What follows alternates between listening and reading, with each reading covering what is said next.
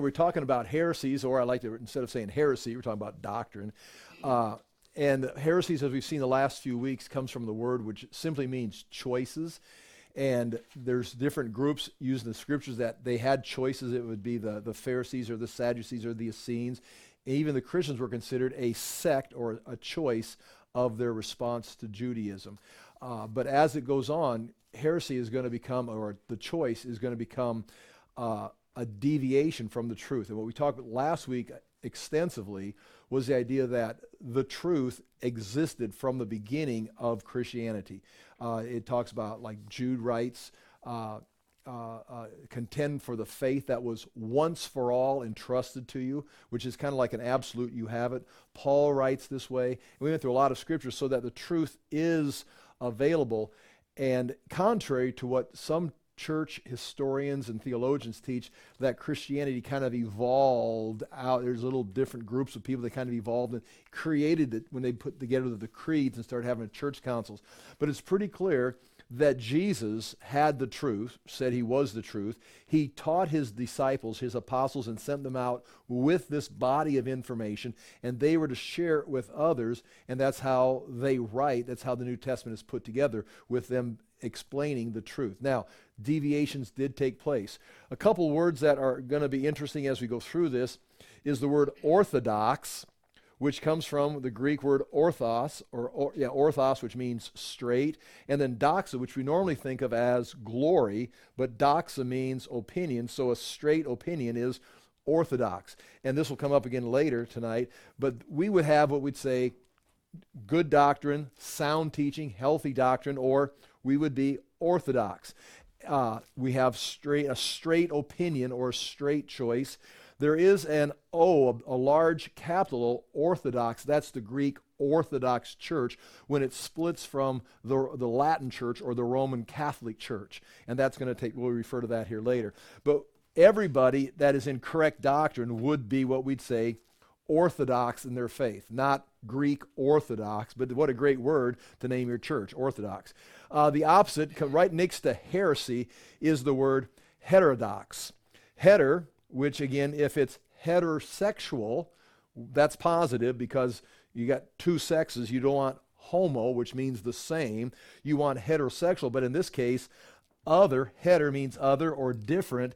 Different doxa, heterodox would be a different opinion or a different truth. And so when we talk about heresy, we're talking about heterodox.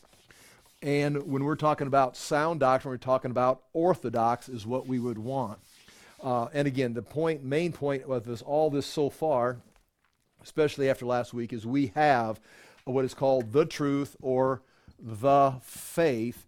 And this faith is the embodiment of sound teaching, the New Testament, the doctrines, which are going to eventually come what I would call systematic, trying to scribble that here, systematic theology, where we can have volumes of books. So I've got some books that are one volume with 10 sections, or I've got some that are like 4 or 6 volumes explaining Christian theology. It was all there in the beginning. And then what takes place during church history is the heretics are going to challenge, and we'll talk more about this as the night goes and through the weeks. The heretics are going to attack, and they're going to say, we use the example, Jesus was not God, he was just a man anointed by the Spirit. Or there is no Trinity, it's just God appearing in different forms. Where those are different choices than the faith, and because they're different choices, because this is the truth, but you're giving us a different choice, a heresy, it becomes a fallacy, it becomes a lie, it becomes a false teaching, or in this case, a heresy that is no longer Christian. That's really when we talk about heresies. You can't have in a dictionary definition, in just a basic viewpoint, you can't have a heretical stance of view and still be Christian. If you don't have a correct understanding of who Jesus Christ is according to the faith, the truth, the New Testament, the doctrines that were handed to the believers once and for all, that teaches who Jesus Christ is, if you don't agree with that, then you can't be Christian. You're going to have some gap. You're not going to have atonement. You're not going to have the deity. You're not going to have the humanity. You're not going to have the resurrection. Something is missing, and you're going to be a group, but it's going to be a cult. It's going to be something that's a deviation from Christianity. So basically, if you're a heretic or you embrace a heretical teaching, you are not Christian. You can call yourself Christian. You can put a cross up. I would use examples. Mormons consider themselves Christians. I mean, in our culture, Mormons are considered Christians, but they're not. They're a heresy. Jehovah's Witnesses, they're considered Christians. Some people would consider them a part of the Christian community, but they're not. They're a heresy. The greatest, and this is the truth. It's hard to wrap your mind around it unless you think about it. But C.S. Lewis said it. The greatest Christian heresy is Islam. Islam it has all the players, all the pieces, just everything's twisted. It's not its own religion. It's a heresy, first of Judaism and then of Christianity, and it's right there beside the Jehovah's Witness, the Mormons, is Islam. And again, think about that. It's not something out there in left field. It's right there parallel with Christianity, just everything's different. I was in a group at a public school. There, a Muslim was teaching a class, and he had come in to teach the children. It was a day where we had, what'd they call it? What'd they call that day? Diversity Day. Diversity Day. They always brought in things that no one agreed with to present in many cases. It's like, and some of it was good, but a lot of it was like, come on. But anyway. More. So I went to the Mormon. I hear the guy talk, and I'm listening, and he was talking about judgment taking place when God judges the world in the end, and he says it'll be east of Jerusalem, right there, and then right by the picture in the Kidron Valley. It's like I'm thinking, right? It's east of Jerusalem in the Kidron Valley, the Valley of Jezreel, or Jehoshaphat. And he says, and Jesus will be the judge. I'm like, Jesus? It's like, and I was like, Jesus isn't like Muhammad or Allah or somebody, It's like, well, no, Jesus. But then they've redefined all the players, and then we get into Christian eschatology and Islamic eschatology. It runs parallel. But everybody's flipped places. Our Jesus is their Dijon, or what they call the Antichrist, but what they would say Jesus is coming back is the false prophet in the book of Revelation. It's like all the names are just switched. So it is a Christian cult. Again, I've got some of that written about that in the book, what's the book called? Lifeboats, Titanic Faith. I got a boat on their lifeboats. It's such a long title. It's clumsy, but yeah, just like my teaching. Okay, but anyway, the faith, and we develop systematic theology. What I was saying here, the heretics, and we'll look at some of these here just an overview tonight. We'll do more later. They came in and they started trying to explain things, but they explained it wrong. If they're explaining the deity of Christ or they're explaining the Trinity. And then sometimes the Christians, now again, this was already established, but they sometimes had not asked any questions. It's kind of like, this is what we believe. And then someone challenged, and you've had it happen to you, this is what I believe. And then someone says, well, yes, but could this be? And it's like, well, I don't know, I've never thought about that. And then you play with it for a while and realize, no, that would be a heresy. That would be wrong. And so as through church history, especially starting, say, 100 AD up till 600 AD, we'll just say especially, a lot of heresies popped in and challenged Christianity and gave them a new definition. And the Christians had to like, no, and then iron those things out. Sometimes have church councils and decide if this is right or if this is wrong. And when they drew that line, this would be the correct embracing of the faith, and this would be outside the faith, a heresy. And you say, well, is that even scriptural? Well, yes, we already talked about it. 48 AD, the Jerusalem Council. A very good question. Paul's up preaching the gospel to the Gentiles. They're all accepting it. He comes back to Antioch in Syria, and they say, well, we've getting all these Gentiles circumcised, and they're all following the law of Moses, so they become Christians. As Paul says, whoa, that's not the gospel. They say, well, if the Jews have to follow the law, so do the Christians, or the Gentiles have to follow the law. And it's like, well, no. And then Paul rebuked them. Even Peter had gone astray at that point, and they ended up down in Jerusalem at the Jerusalem Council in 48 AD. trying to decide what do we do with the Jewish law, because that was paramount. The Jewish law was paramount, and now Christ has come, and we've got salvation by faith in Christ, but we've got an entire Old Testament, and the Jews are going into captivity because they did not obey the law. All kinds of problems. Like, what do we do with this? It's like, well, the Jerusalem Council says that it is not necessary, and it was the truth, it was the faith, but they had to ask some questions to establish that. That's already taken place in 48 AD in the book of Acts. Well, more heresies or challenges are going to come up, and that's going to lead to some of the church councils. We'll be talking about those in the next few weeks as we go through this. Now, on the board here, on this right here, in a little piece of paper I've handed to you, I'm going to read through a bunch of notes and go over some things. But this is a nice way of approaching this, because you want to be gentle, you want to be fair, you want to be, I don't want to say open-minded, but not everything is a do-or-die issue in Christianity. Even Paul writes that way, and I'll give you some scriptures. I've got them all handed out to you in another packet we looked at last week, about how, you're going to have to leave some room, and people are going to have to follow their convictions. Now, that means some things are absolute. They are absolute doctrinal issues. For example, God is the creator. God is the creator. You can't say, well, I don't think so. I think everything just evolved out of nothing. There is no God, but I'm still a Christian. Okay, you're not. Or that God exists. Or the nature of Jesus, which is, again, this is just the list. This list is totally incomplete, but kind of gives you a feel for it. Jesus is, like we've talked about, he is eternally God. He's not like created by God. He wasn't born in a manger. He was given. He came from eternity and was given, but he was born as a man. He has not always been a man, so he is both God eternally, but was born fully as a man, which again is the hypostatic union. And if you change that, it's not Christian. And we go on down this list. Then there's going to be some things on this middle of this list right here, or I just wrote interpretation, and there's probably a better word for it. These things that are solid, we should practice baptism. We should practice the Lord's Supper. There are on the list here.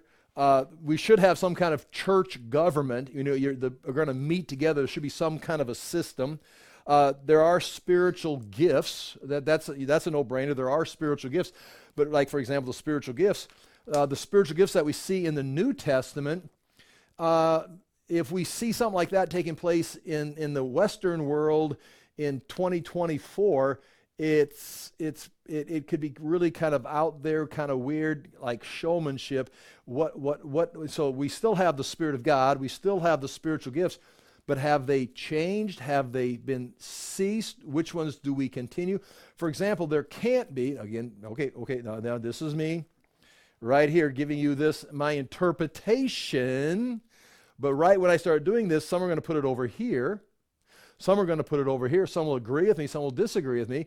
I would not want to say something contrary on the deity of Christ. But the spiritual gifts, it's like that's all over the map. For example, are there still apostles today? Are there still people writing Scripture today? Well, that's one of the absolutes over here, is the authority of Scripture. And if the Scripture is still being written today, well then you didn't get the fullness of the truth in the beginning. We're still getting it yet today. So you've got to cut the spiritual gifts off at some point. I mean, if you still want to be laying hands on the sick, you still want to be speaking in tongues, that's another discussion. But you can't just say everything's the same, because there's only one group of apostles. There's only one group that met and walked with the Lord, that took the gospel out. And Paul even says, you've got to see the resurrected Lord. Well, someone's going to say, I know a guy who said, well, the Lord appeared to him. He says, I've seen the resurrected Lord, so I'm an apostle. It's like, okay, you're going to have a hard sell of that. Now, again, he didn't have a hard time selling it. Some people went right with him. It's like, oh, yeah, great. He's an apostle. Nonetheless, the spiritual gifts, we agree. Everyone will agree they're here, but how are you going to divide them? And again, eventually, I've got an opinion, and everyone should have an opinion eventually, but sometimes our opinions are going to cross. They're going to be difficult. And then there's going to be what we called last week the non-essentials, which again, as soon as I draw this up here, it's like, wait, that's not a non-essential, that's an absolute. And on this list right here, Bible translations. And again, the King James only crowd would put the King James over here as an absolute. Okay, and that's fine, but and they would maybe consider that I'm a heretic because I've got an NIV Bible or using the English Standard Version, and I've rejected the King James authorized, inspired, handed. And again, I told you this great story about I was at a church pastoring. They didn't have any Bibles in the pew, and I wanted to get some Bibles because I came in and I started teaching, and no one had a Bible. I mean, teaching verse by verse, and everybody's just staring at it before cell phones. They're just like staring at you, and it's like, oh, okay, I'm going to get some Bibles and put them in the pews. Well, then we had to decide what kind to get, And then, is the NIV, what translation? We're having a business meeting. And one lady, she piped up, God bless her, and I've told you this before. She pipes up and she goes, well, I just think if the King James was good enough for the Apostle Paul, it's good enough for us. And it's like, okay, is there any more discussion? And then we all went with the NIV because it's like, but it's like, again, that's funny. But again, this would be a non-essential, I think. Other things, again, here's the list I've got right here. Church music, politics. Whew, I mean, some politics today, I don't know how you can be open-minded on some politics. But again, in a general sense, do you want to have the government do more work, or do you want to be more independent, more less government or bigger government? I mean, that would be a fair decision. You want the government to be doing more and you get taxed more, or you want to get taxed less and you do more? That's a fair decision. Now, some of the things the government is doing today, I'm not real sure how you could justify some of the policy. But that, again, there's people that say the same thing about what I would believe. So anyway, we put politics, or again, tattoos, put tattoos over there. I know the Old Testament, well, don't tattoo your body. But again, these are what would be non-essentials, and the reason for this is you have to have some absolutes. That if you are not in this group, guarantee, if you do not believe God is the creator, if you do not believe Jesus is God and a man, you're not a Christian. You're religious, you go to church on Sundays, but you are not worshiping the same truth, the same God that is here. So you're a heretic. You're outside of the Christian realm. But yet, if you're going to you got to agree with me on full immersion water baptism. You got to agree with me on the Lord's Supper has got to be taken every time the church meets together. The spiritual gifts every one of them has passed away. No one's got a spiritual gift today or whatever. And if you don't agree with me, you're a heretic. Well, now Paul makes it a very important deal throughout the New Testament. It's an issue. We need unity in the faith, but we also want to keep peace between each other. So as we move over to this side for the unity, and we've said it before, especially when we get over this column right here, we're going to have to be very, very accepting of other opinions over here. I can talk about the day. I've changed my opinion on several things over here of just loosening up or tightening up, moving things around. But if we move all of this over to this category, you're going to break unity. Your churches are going to be like 2 or 3 people, and then as soon as you have a Bible study, you're going to divide, and everybody's at their own little church going, because to keep the bond of peace, you're going to have to accept some of these non-essentials, recognize these people. I don't agree with them on their educational system, or I don't agree with how they celebrate or what day they celebrate Easter on, but they're still Christian. And we can still fellowship, or if it's a big enough deal, you're going to have a church, and we're going to have a church over here if it's a big enough deal. But I recognize these people are Christians, believers in Jesus Christ. They just have differences in these non-essentials and maybe in these interpretations. Think about eschatology. This would be, end times would be over here. I've got some, opinions, and I've moved around with my eschatology, but end times would be right here. If there is a rapture, and I think the Bible's pretty clear there is some kind of a rapture, but when, before, mid, post, when's it taking place? Will it be visible, invisible? Will we be driving cars and everybody just vanishes, the cars all crash, and a bunch of clothes laying around in the streets because everybody's gone? I don't know. I mean, I've got opinions, but you've got to leave room for other people to teach it and investigate certain things like this. Okay, now, there is a group called, I'll start off with the fundamentalist. And I would, at some point, as definitions develop, I would consider myself a fundamentalist. I believe the fundamentals of Christianity.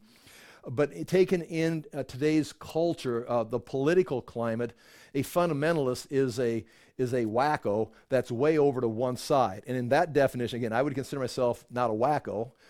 Some people would. But I consider myself very balanced. But yet a fundamentalist, where I'm going to hold to these doctrines as absolute. And so I think these make a person a fundamentalist. But a fundamentalist is going to have a tendency to take all these things and shove them over into this category right here. Everything, and including tattoos, or if you eat the wrong food, or you go to a public school system, or you celebrate Halloween, you dress up and take your kids trick-or-treating. It's like, you're a heretic. You're not a Christian. It's like, okay. I know Halloween trick-or-treating is a big deal, and I've been on both sides of the Halloween debate. And right here, people are shutting off the live stream. You guys are thinking about leaving. But it's like, it tends to celebrate death and ghosts and darkness, and it's on a certain day of the year that it's like, it's kind of like creepy, like, I don't know if this is good. But yet, when I had kids, and they dress up like a baseball player, or, they didn't dress up like Satan or anything, but they dress up as whatever we had 6 kids, so whatever we could stick on them. I mean, one kid went as a catcher, put on his catching gear, and went trick-or-treating as a baseball catcher. It's like all he's doing is wearing his catching equipment. It was like a loser costume, but the idea was you're going door to door, meeting your neighbors, people you never meet. I mean, in our modern world, that you go and you knock on the door and you're meeting people, talking to people, you're doing a community activity. And so I thought, this is kind of positive. I'm talking to people I've never talked to before because we're getting candy for our kids. So in that sense, I'm pro-Halloween. But yet you push me, it's like I'm the guy who, I've got tapes going back to the 80s. I'm preaching against the satanic holiday. Why would a Christian participate in that? Well, because you're going door to door meeting your neighbors, and you don't have to say, again, don't leave my Bible study or kick me out of the church, because that's a non-essential. Now, you may feel strong about it, and maybe with some teaching, I would move it over to this category over here. I suppose, a fundamentalist would put it over here. You've got to put everything over here. And so an extreme fundamentalist, which I would have a tendency to lean that way, is wrong, because you're going to destroy the unity of the church by putting everything over here in the absolute category.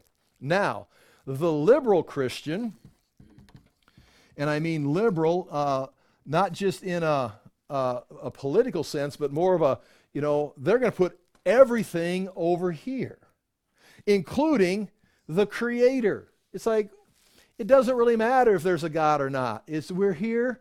Or Jesus. It's like, Jesus, some people think he's God, they would say, or some people think he's just a good guy.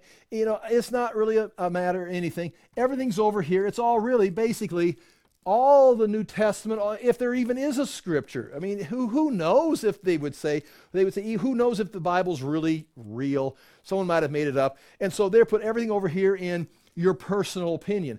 And now you see the contrast in society, any society. You could put this fundamentalist and liberal labels on an Islamic community. You're going to have your fundamental Muslims, and you're going to have your liberal Muslims. And again, you can see how that could interact in anybody else's culture.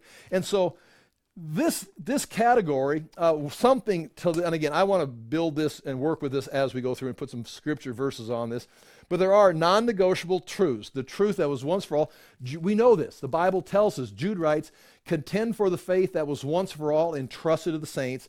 That's this right here. That same truth addresses these things, but the idea is you have to admit some of the things are hard to interpret. Peter even says some of Paul's writings are hard to understand. And people distort them. Uneducated people distort them to their own destruction. And so, like when Paul talks about eschatology or or even some other doctrines he mentions. It's like you got to step back and just kind of, sometimes you have to mature to have an understanding of it, and you have to leave it here in this middle category. This is what I've wrote here. Dispensationalism. Some people believe that, some people don't. Calvinism. Now, if you're a Calvinist, you would want to put it right over here in this absolute, but Calvinism would go right here, right beside my dispensationalism. It's like you don't have to agree with my, again, I'm not a hardcore dispensationalist like some people want to stretch it out, but if someone rejects dispensationalism, I disagree with that teaching, but they're still Christians, and we can still discuss and have fellowship together to some extent. You know, I mean, if, you know, they're going to be teaching every day against it, and then I'm going to try to defend it. Every Bible class ends up in a debate, and we got, okay, agree to disagree and go our own ways. But anyway, these are important areas right here. The absolute, the area in the middle, kind of interpretation, and the non-essentials. Does anybody have a question about that? And again, and I gave you that sheet because it's not filled out all the way, and you could go ahead and just, you can see, this is not like this is your official document. You could cross something off and put it in a different category. You see what I'm saying? Because this is, again, you will have to have an absolute truth. And if you're a fundamentalist, you can move everything over here, write all of your opinions over here in the absolute, and have this column blank and blank, and just say everybody has to agree with me. Otherwise, no one's a Christian unless they agree with me. And then you're going to change your mind, and then what happened to you? You never were a Christian? What happened? Or, you know, you can move that around. But it's something to look at and find interesting. All right. I'll leave that on the board here for a while, and we'll look at some things here. Let's take a look at the notes that you've had for a couple weeks, and go to page 4. And this is, a lot of this is going to be review, just so we can make sure we get through the material. At the top of page 4, you know, it just begins, there is one truth, one faith, and it's referred to as the truth, the faith. There's going to be choices that will cause division.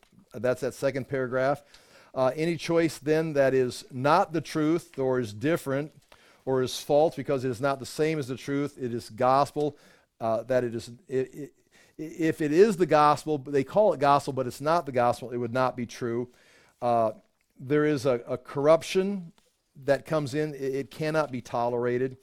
And so these things will cause division. So the point there being, when these false teachings come in, there's naturally going to have to be divisions. It's like, well, Jesus said something to the effect of, and Paul writes about it, that he didn't come to bring peace, he came to bring a sword. When you bring truth in, even the armor of God, the sword of the Spirit, you know, which is the word of God, the truth, is going to start to separate people into different groups. And the more you teach, and this is one of the problems with the Western church potentially, the more you teach verse by verse and explain the Scripture, the more people are going to realize that they don't agree with what the Bible says, or they thought differently, and they're going to have to renew their mind and be conformed into the image of Christ, accept the Word of God, or they're going to have to say, I don't agree with that, and they're going to leave.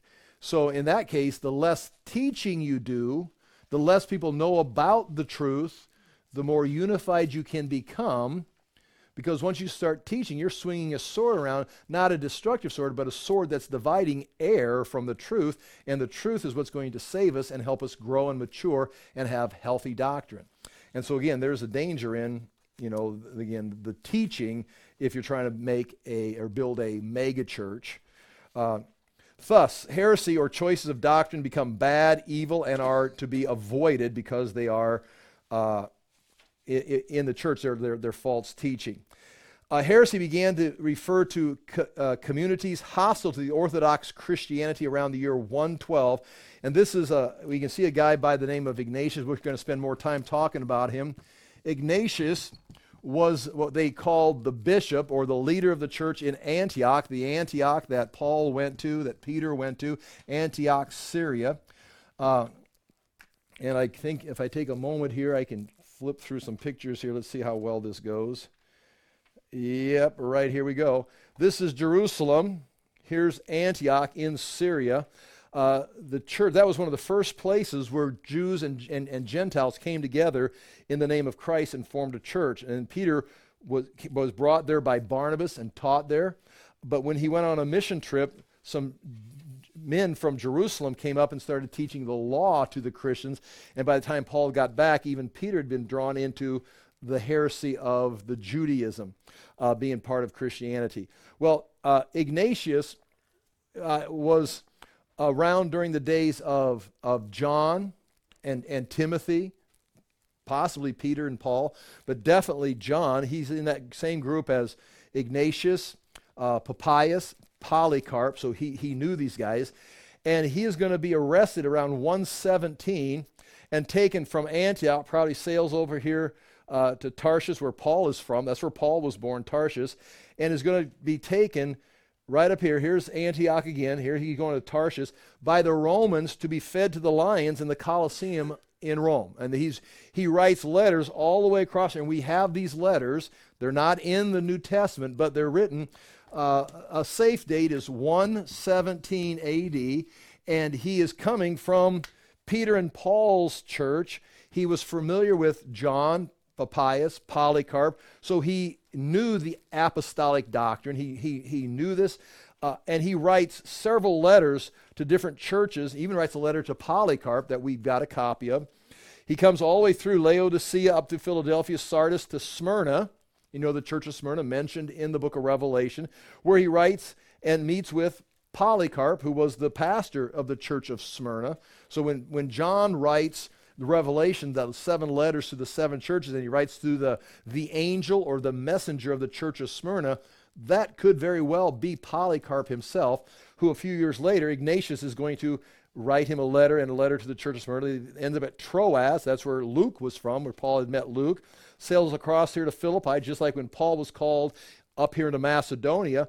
They make the same trip and pick up the Via Ignatia, and he's taking down the Via Ignatia, goes through Thessalonica, picks up the Via Appia right here, the Appian Way, and goes into Rome, and then is fed to the lions. He writes a letter to the church of the Romans saying, I'm coming, do not risk your life to try to save me. I'm more than willing to be offered up to the Lord as a sacrifice in the Colosseum. But we've got those letters from 117. Now, the reason I share that, I'll give you more information about him later. The reason I say that is because heresy began to refer to communities hostile to the Orthodox Christianity. And notice that's little o, the straight way, not the Eastern Orthodox Church, but the little o Orthodox Christianity around 112. Ignatius uses this word heresy in his letter to the Trellians in chapter 6, verse 1, and you can look that up online, to identify the docetic teaching. And now the docetic teaching, I've got that written down right here. Docetic teaching was an early church heresy that taught that Jesus Christ did not have a real or natural physical body on earth during his lifetime. Their claim is Jesus had an apparent body or was a phantom. Now, be gracious. You can understand Jesus is doing these miraculous things. I mean, he's walking on water. He's being resurrected from the dead. He's healing people. It's just nonstop, the miracles. Even John himself writes, if everything Jesus did was written down, he closes the gospel. I don't suppose the world could contain the books. So these people are looking and hearing, and some of them would have remembered having seen, because there was crowds that saw Jesus do these things. He wasn't, they make a point of it. Jesus does, and his apostles. This wasn't done in a corner somewhere. This was done publicly, and Jesus taught publicly everything for everyone to hear. And so these miracles were done, and now you're going to, as a natural person, how did he do that? And how did he come back from the dead? And how did he walk on water? Well, he wasn't real. I mean, clearly, think of the talk shows you put up with in our culture. The morning talk shows. And they bring on these people. They maybe are a celebrity for something. Name some unrelated anything to anything that's important. And they're an expert in this entertainment industry. Bull riding. Whatever it is. And they got this champion bull rider on. And what do you think of? And then you ask them some question, a political question about Middle Eastern events or the political situation in the world somewhere, or something about the vaccination, and it's like, what do you think about the vaccination, champion bull rider? Well, here's what I think. And it's like, well, what does the bull rider know about vaccinations? But yet we listen to these guys throw out their opinions, and then we blog and we support them and like them and not like them and share their opinion. Well, these people are going to have to explain Jesus. And on the talk show, well, what do you think? What do you think happened?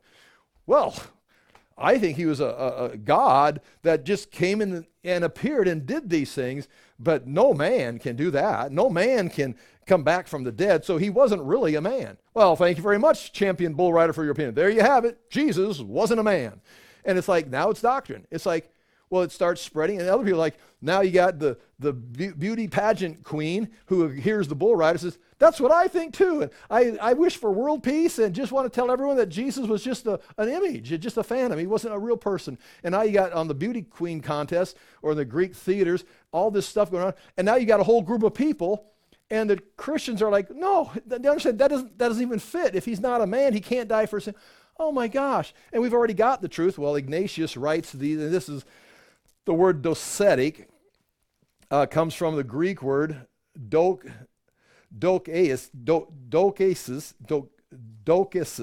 okay, which means apparition. I say that word, apparition or phantom, and that comes from the word that means from dokein, which means to seem. So he only seems to be a man. And it was officially doceticism, is that idea that Jesus just seemed to be a man, and it's going to be a big deal in the early church. It was finally at the Council of Nicaea in 325. It was condemned as a heresy or heterodox. You see right there, heterodox doctrine. And Ignatius writes against doceticism at that time. By 200 AD, heresy referred to teaching that was not in agreement with the orthodox doctrine. And Ignatius writes in Ephesians 6:2, around the same time, he's writing to the Ephesians, and here I say 1:12. He writes, here's a quote, middle page 4, indeed, Onesimus himself greatly commends your good order in God. Now, this Onesimus would be probably not Onesimus of the book of Philemon, but someone else in the area. It's a different town. That was over towards Laodicea, but in Ephesus. But nonetheless, he's commending, saying that he commends your good order in God, that you all live according to the truth, and that no sect has any dwelling place among you. And that word sect could be positive, different divisions, but it's being used as, it's a word heresy. No heresy has any dwelling place among you, nor indeed do you hearken to any one rather than to Jesus Christ, speaking in truth.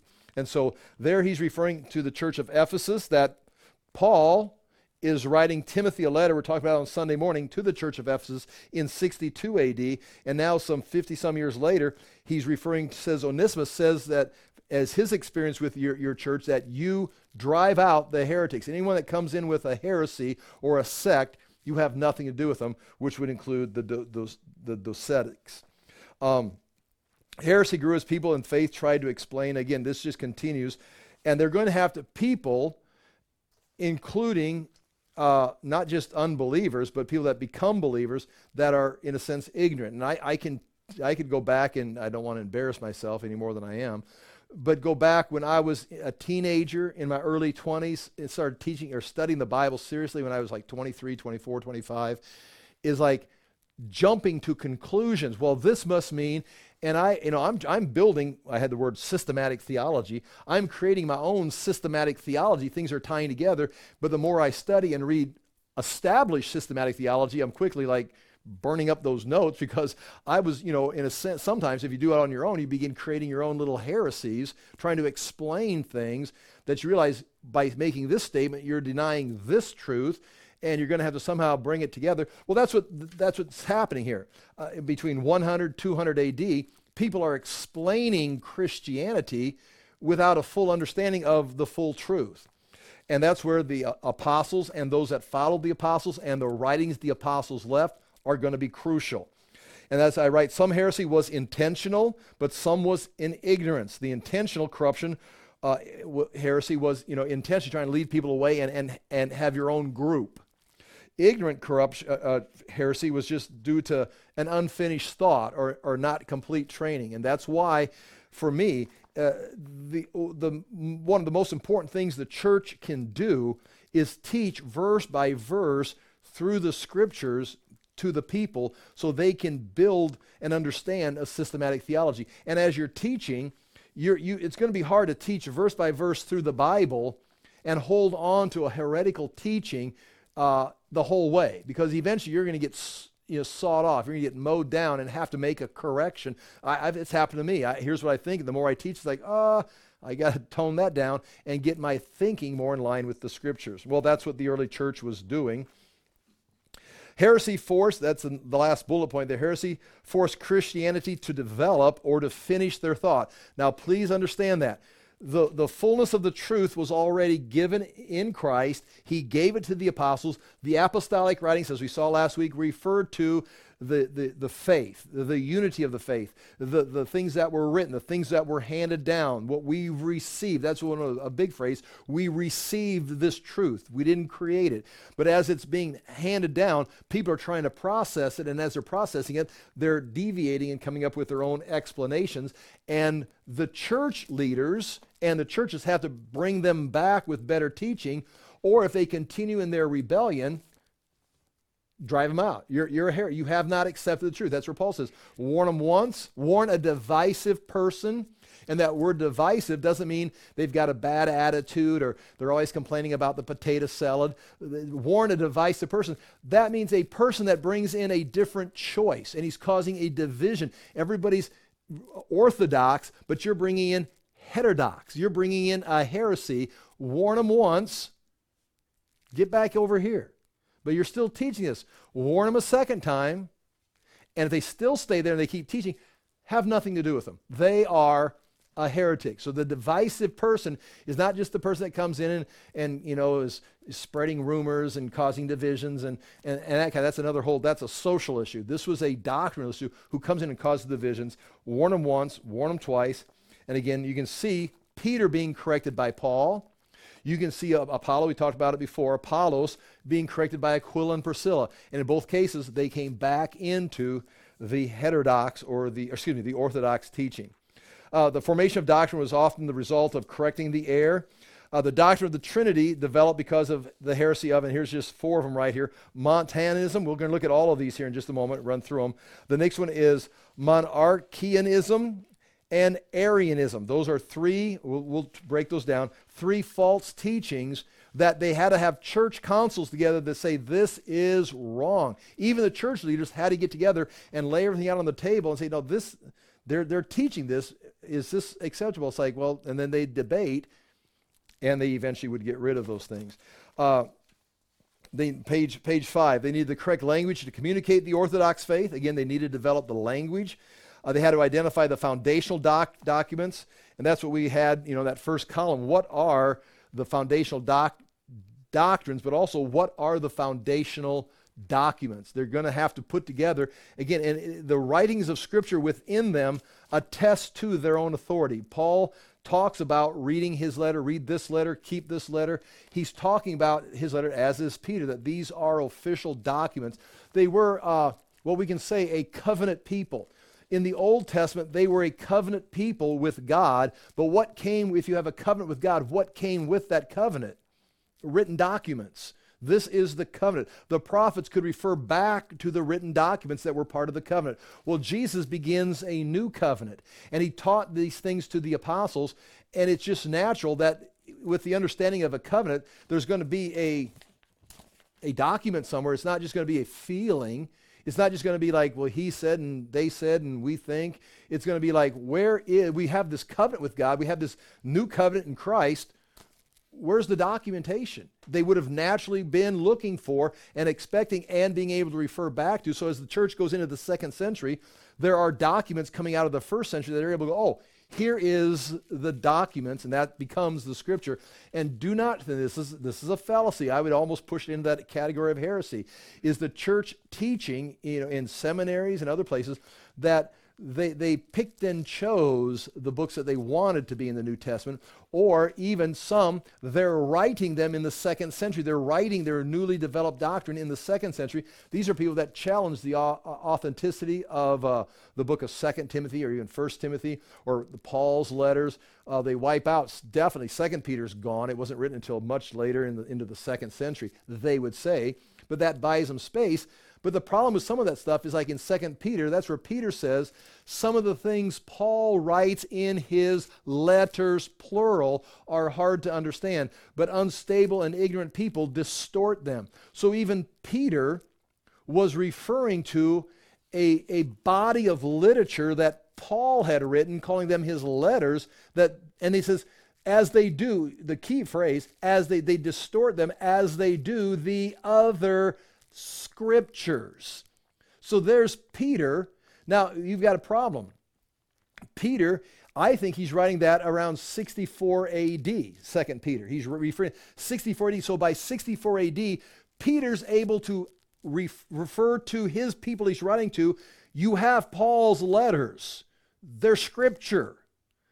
But so that puts Peter and Paul right there. By 64 AD, Paul's writings are considered Scripture by Peter, another apostle, and it's telling the church, read these documents. Well, if you put Peter into the 2nd century, now he's writing in the 2nd century, and they're still developing these doctrines, and some of the letters Paul wrote are fabricated, but yet he's referring to Paul's letters as Scripture. Sometime in the 2nd century, it's like, well, now you got that. What comes first, the chicken or the egg? Is this Peter writing in the 2nd? Why is he referring to Paul's letters? He's in this, while the Scripture's still being developed, supposedly in the 2nd century, say 125. The guy that's creating the Scripture is referring to Paul's writings as Scripture, which I thought we were creating Scripture in 125, but yet he's referring back to documents that were in existence in 60 AD as Scripture. So you're going to lose either way. The fact that Peter wrote Paul's letters, plural, there's a collection of this information, and it's like the other Scriptures. If it's 64 AD, that makes it like you've got these covenant papers. If it's 125 AD, it's the same thing, except it undermines your argument that the Scriptures are being created because this guy's recognizing, so you lose either way. Okay, we go on and on about that. But top of page 5, identifying foundational documents or the New Testament had to take place, and they were, and it was either. And when that's done, they can refute heresy and then establish boundaries on certain doctrines and in areas of theology. How far can you go with certain things, and what's our limit? And they begin to build. Now, these next list here is just a bunch of words for deceive or deceit that can come into the area of false teaching. The next page 6 is, these are New Testament verses, a couple old, yeah, we got one Jeremiah verse there, but warning about false teachers coming, warning about false prophets coming, warning about false believers coming, warning about false apostles coming, warning of false spirits, and warning of false messiahs. So all that, you've got false or heretical teachers, prophets, believers, apostles, spirits, and messiahs, all happening while the New Testament is being written, or coming in later to undermine it. So once again, your Bible tells you, look out for these heretical teachers, prophets, believers, apostles, spirits, and messiahs. And you're going to be a Bible-believing person, say, well, I don't think they're any of these. It's like, well, the Bible says they're there. Your problem is you've got to identify them. So somewhere in your world, somewhere in Christianity that you come from, someone's a false teacher, someone's a false prophet, someone's a false believer, someone's a false apostle or a false spirit, or claiming to be a Messiah that they're not. And that's Bible. That's not my opinion. That's the Bible telling you they're there. But the problem could be we're just too ignorant or too postmodern to want to identify anyone as false, because now you're running counter-cultural. Page 7. Heresy compared to interpretation or understanding. And this is some of the things we've already talked about, comparing absolute doctrine with things that are non-essentials. Not all error is heresy, but all heresy is error. So, for example, there could be things that I am in error on. My understanding is wrong. Let's say my timing of the rapture. I am in error. I'm making a mistake. I'm not a false teacher. I'm an inaccurate teacher. I'm not a heretic. I'm making an error. I am still in Christianity. Not all errors are heresy. But if I'm over here and I'm saying Jesus is only a man, this is heresy, but it's also an error. So I could hold to an error and still be a Christian. You can't hold to a heresy even though it's an error. And that's what that simple point. We need to erase that so no one sees that any more than they did. So that's not all error is heresy, but all heresy is error. Also an important point as we go through this, part of our teaching is to prevent unnecessary separation and enable the church to maintain both unity and truth. Just because, and I've run into this different places, just because I teach a different timing of the rapture, and I believe in the rapture, I believe in the second coming of Christ, we're talking about a difference of months.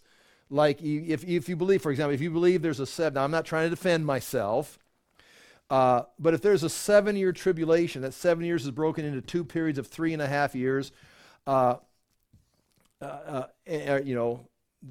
the distinction, the rapture, if it takes place here or sometime here, which I don't think it takes place here, you're talking about a matter of 3.5 years a difference, which again, it would be a big difference, especially during these time periods. But the rapture is here or here, and because someone says here, I say here, it's like, oh, you're a heretic, we're not going to talk to you. It's like, do you understand? You are that extreme fundamentalist. You've taken these things, we're not going to talk about it. You're driving this thing out. Now, there's a lot of people that I used to think that this would work, so I understand how these people think. I now am leaning more towards this. And again, give me time. I've switched to here, study more. I may switch back here. I hope I never reject the rapture because I think that's a biblical doctrine, especially the word harpazo is in there. My understanding of the rapture, it seems to be a physical event that takes place. Some people want to spiritualize it. Some people want to condense it to everybody when they die, their rapture, at their own individual rapture. I think you're misinterpreting the scriptures, but that would be an error. I don't think that would be a heresy. So that's, again, one of the reasons for identifying these things is just because once you go on the heresy hunt, it's like we're going to drive out all the heretics. Well, you're standing alone. I mean, you're going to drive everybody away because eventually you're going to come to a place, even with your former self or future self, where you're disagreeing with somebody on something. So prevent unnecessary separation. Again, that's not to talk about compromising with heresy or bad teaching or false teachers. It's talking about having some grace and understanding that we need the body of Christ. Heresy demands separation. So if there is heresy, it demands separation. In fact, you're wrong for dividing over non-essential things, but you're also wrong for not separating from heresy.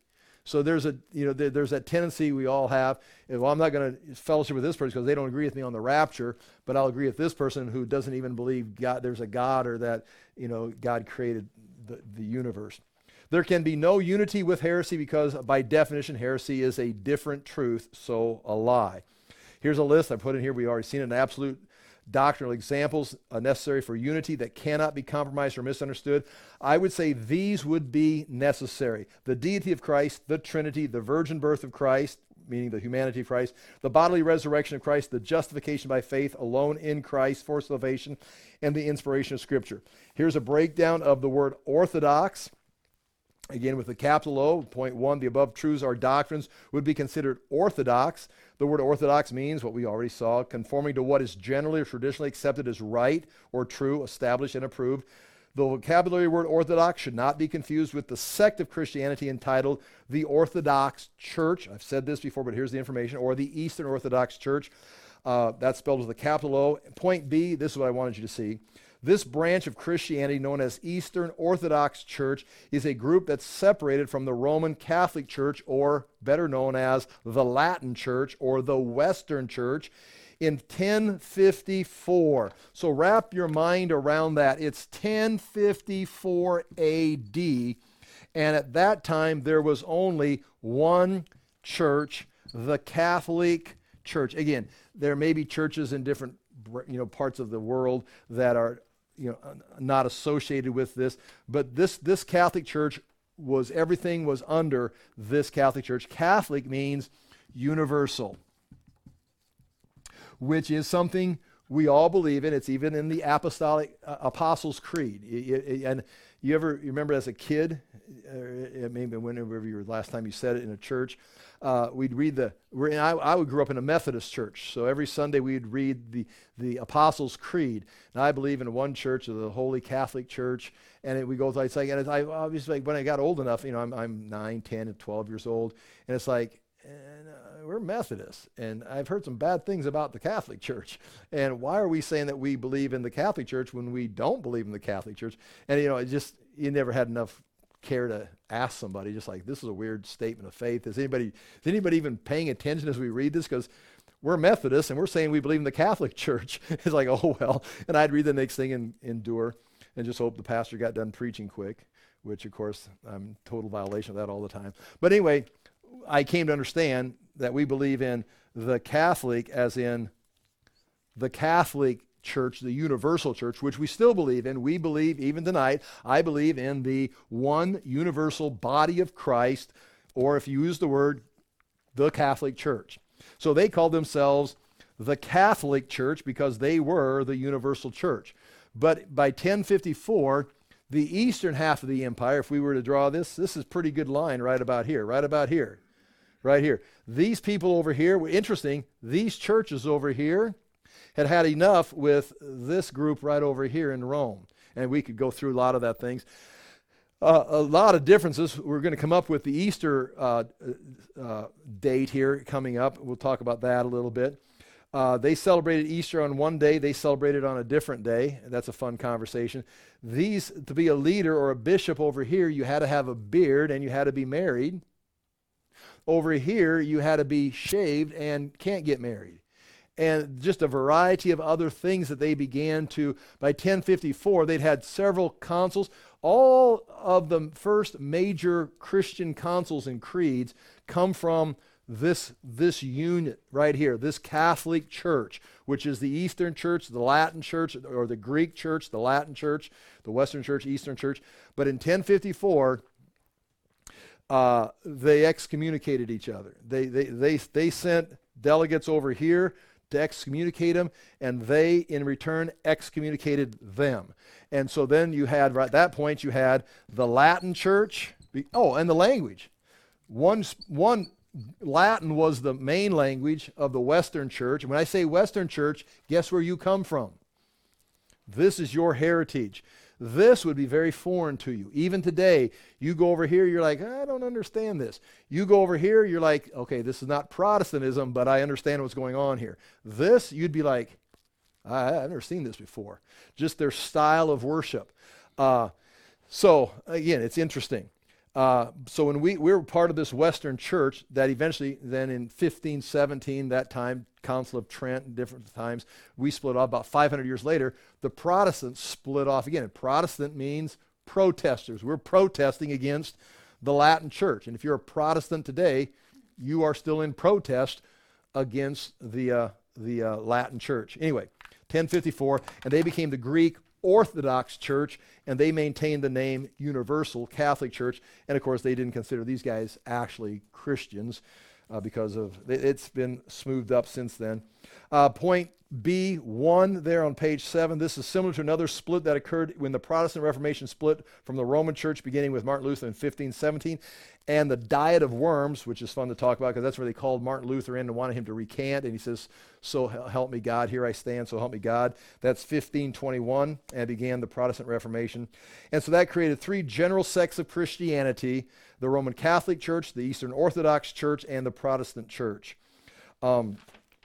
These next 2 pages, once again, is, look at page 9, so we can at least say we covered that. See page 9 at the bottom?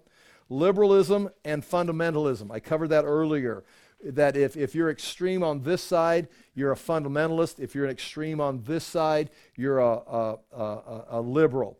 And above that is relativism, is our culture is a relative culture, postmodernism. So this conversation is very hard for people to hear because we think of Christianity as being peaceful, unity, just everybody just get along. And now we're talking about division, and this group is a heretic. They are not Christians. Well, yeah, but they've got a cross. They've got a tax exemption. Yeah, but they are not Christian. Why? Because they don't believe these key doctrines, which we're going to have to get to when we go through the heresies.